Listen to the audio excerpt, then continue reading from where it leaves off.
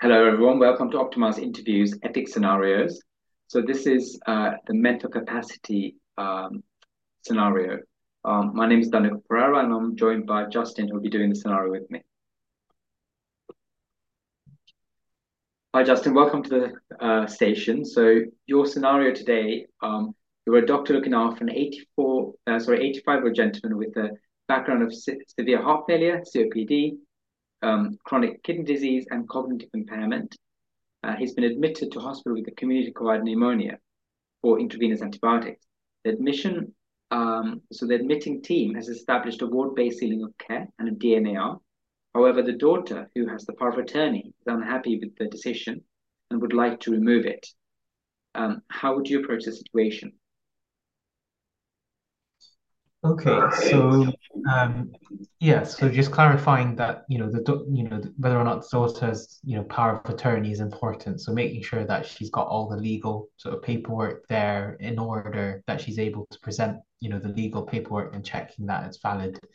Um, then I think the first thing, of course, would be to speak to the power of attorney and try to understand where they're coming from, what their thoughts are, why they want this DNA CPR to be removed and this ward-based ceiling of care treatment.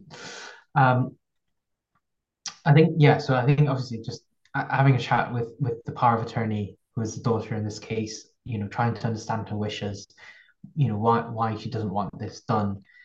Um, and yeah, I think maybe just starting from there, and seeing what her wishes are. And clearly this is an unusual situation, but what are the ethical dilemmas that you come across when you are faced with a situation like this? Um, I think, yeah, I think making sure that the patient is safe, first of all. So I think that would be beneficence. So you want to do, what's best by the patient. So you want to, if the patient needed more treatment, then maybe, it's important to consider whether or not that treatment is appropriate for the patient. Um, and that obviously relates to what the power of attorney says in this case, taking into account what their wishes are.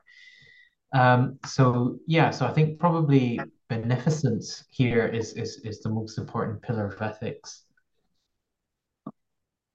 And um, in terms of escalating a scenario like, escalate, how would you escalate this scenario beyond what you've done so far?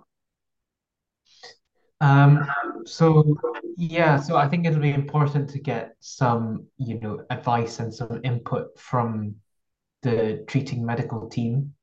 So whether that's your registrar in the first place, just to get a second opinion on the DNA CPR, whether they think that this is a clinically appropriate decision, and seeing whether or not, obviously if the daughter still doesn't really, after having spoken to myself, then obviously offering them the opportunity to speak to someone a bit more senior, for instance, my registrar, or my consultant. Um, yeah, just to get a bit of advice, from them. Yeah, excellent. Well done. Thank you very much. Okay, thank you.